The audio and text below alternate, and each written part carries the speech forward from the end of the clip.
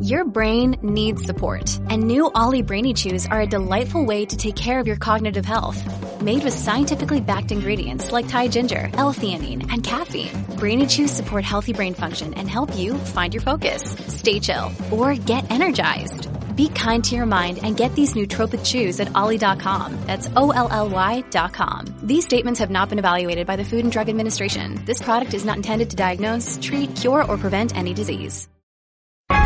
A common sense recap of the day's biggest stories. It's John Catsimatidis and Rita Cosby. Katz and Cosby on 77 WABC. And joining us now is the great Bill O'Reilly. Of course, he has close to 20 million books sold. Unbelievable. His new book is Killing the Witches. You know it's going to be another blockbuster. Every single one of his is. And of course, he hosts Common Sense with Bill O'Reilly every night, 9 to 10 p.m. on WABC. He's also on Sid and Friends, and you hear him on other shows. He is the best.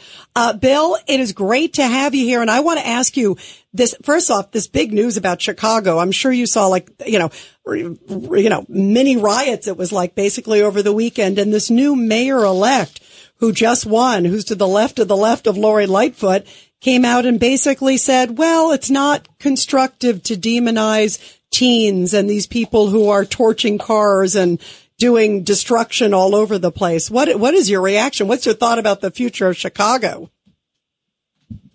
Well, I mean, this is standard issue for the progressive movement, that you don't hold people accountable for what they do.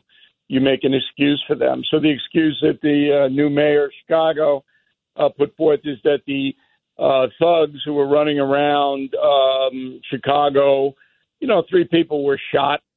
There was destruction. Police were confronted. The reason they did this was they don't have enough space to play stickball or volleyball, or that's the reason in his mind that they go and create mayhem.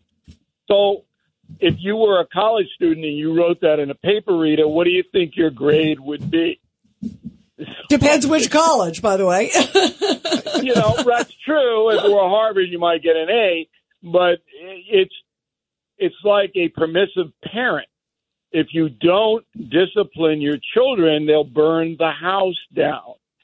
Hey, Bill, just think during the Depression. I mean, how many kids went around destroying cities because their mother and father are out of work? I mean, this is, to me, just a lack of responsibility, and we're creating a whole generation which thinks they're entitled to a living.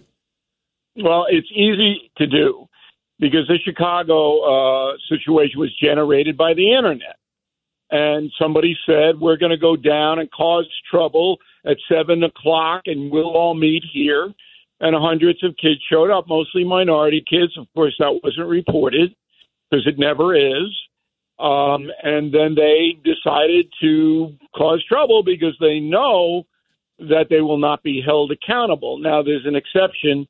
The 3 kids who were shot, by their own peers, they paid a price. But believe me, no one else will. The old book, Lord of the Flies, I recommend it to all WABC listeners.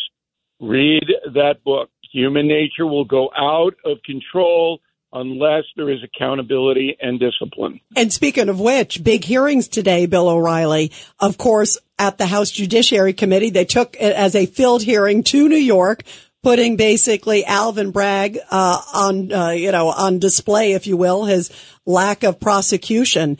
What was your reaction to just the fact the hearings took place here and Alvin Bragg's record on crime? He continues to say it's just one big political stunt by the Democrats, Bill O'Reilly. That's his reaction.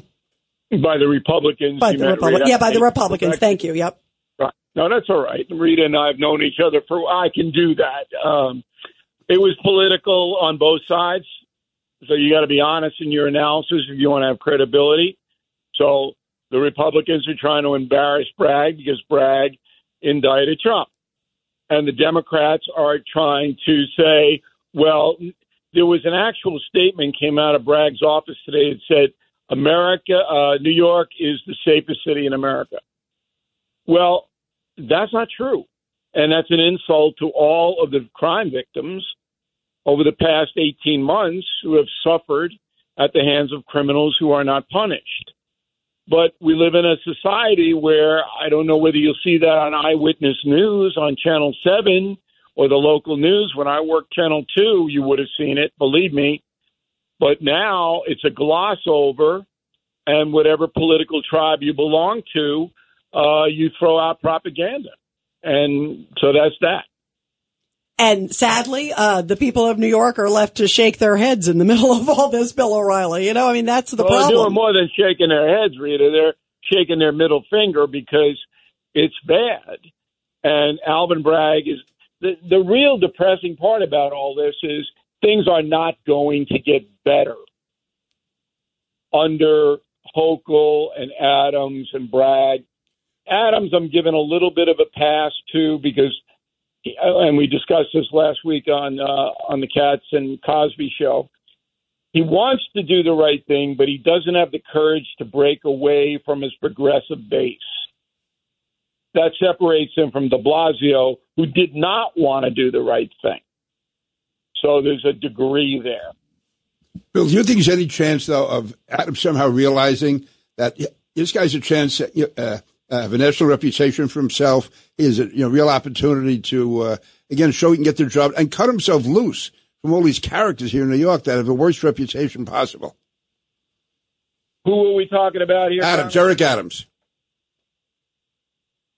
You know, it would take a lot of courage for Adams to reject the progressive philosophy and the big money people that provided him the funds to get elected.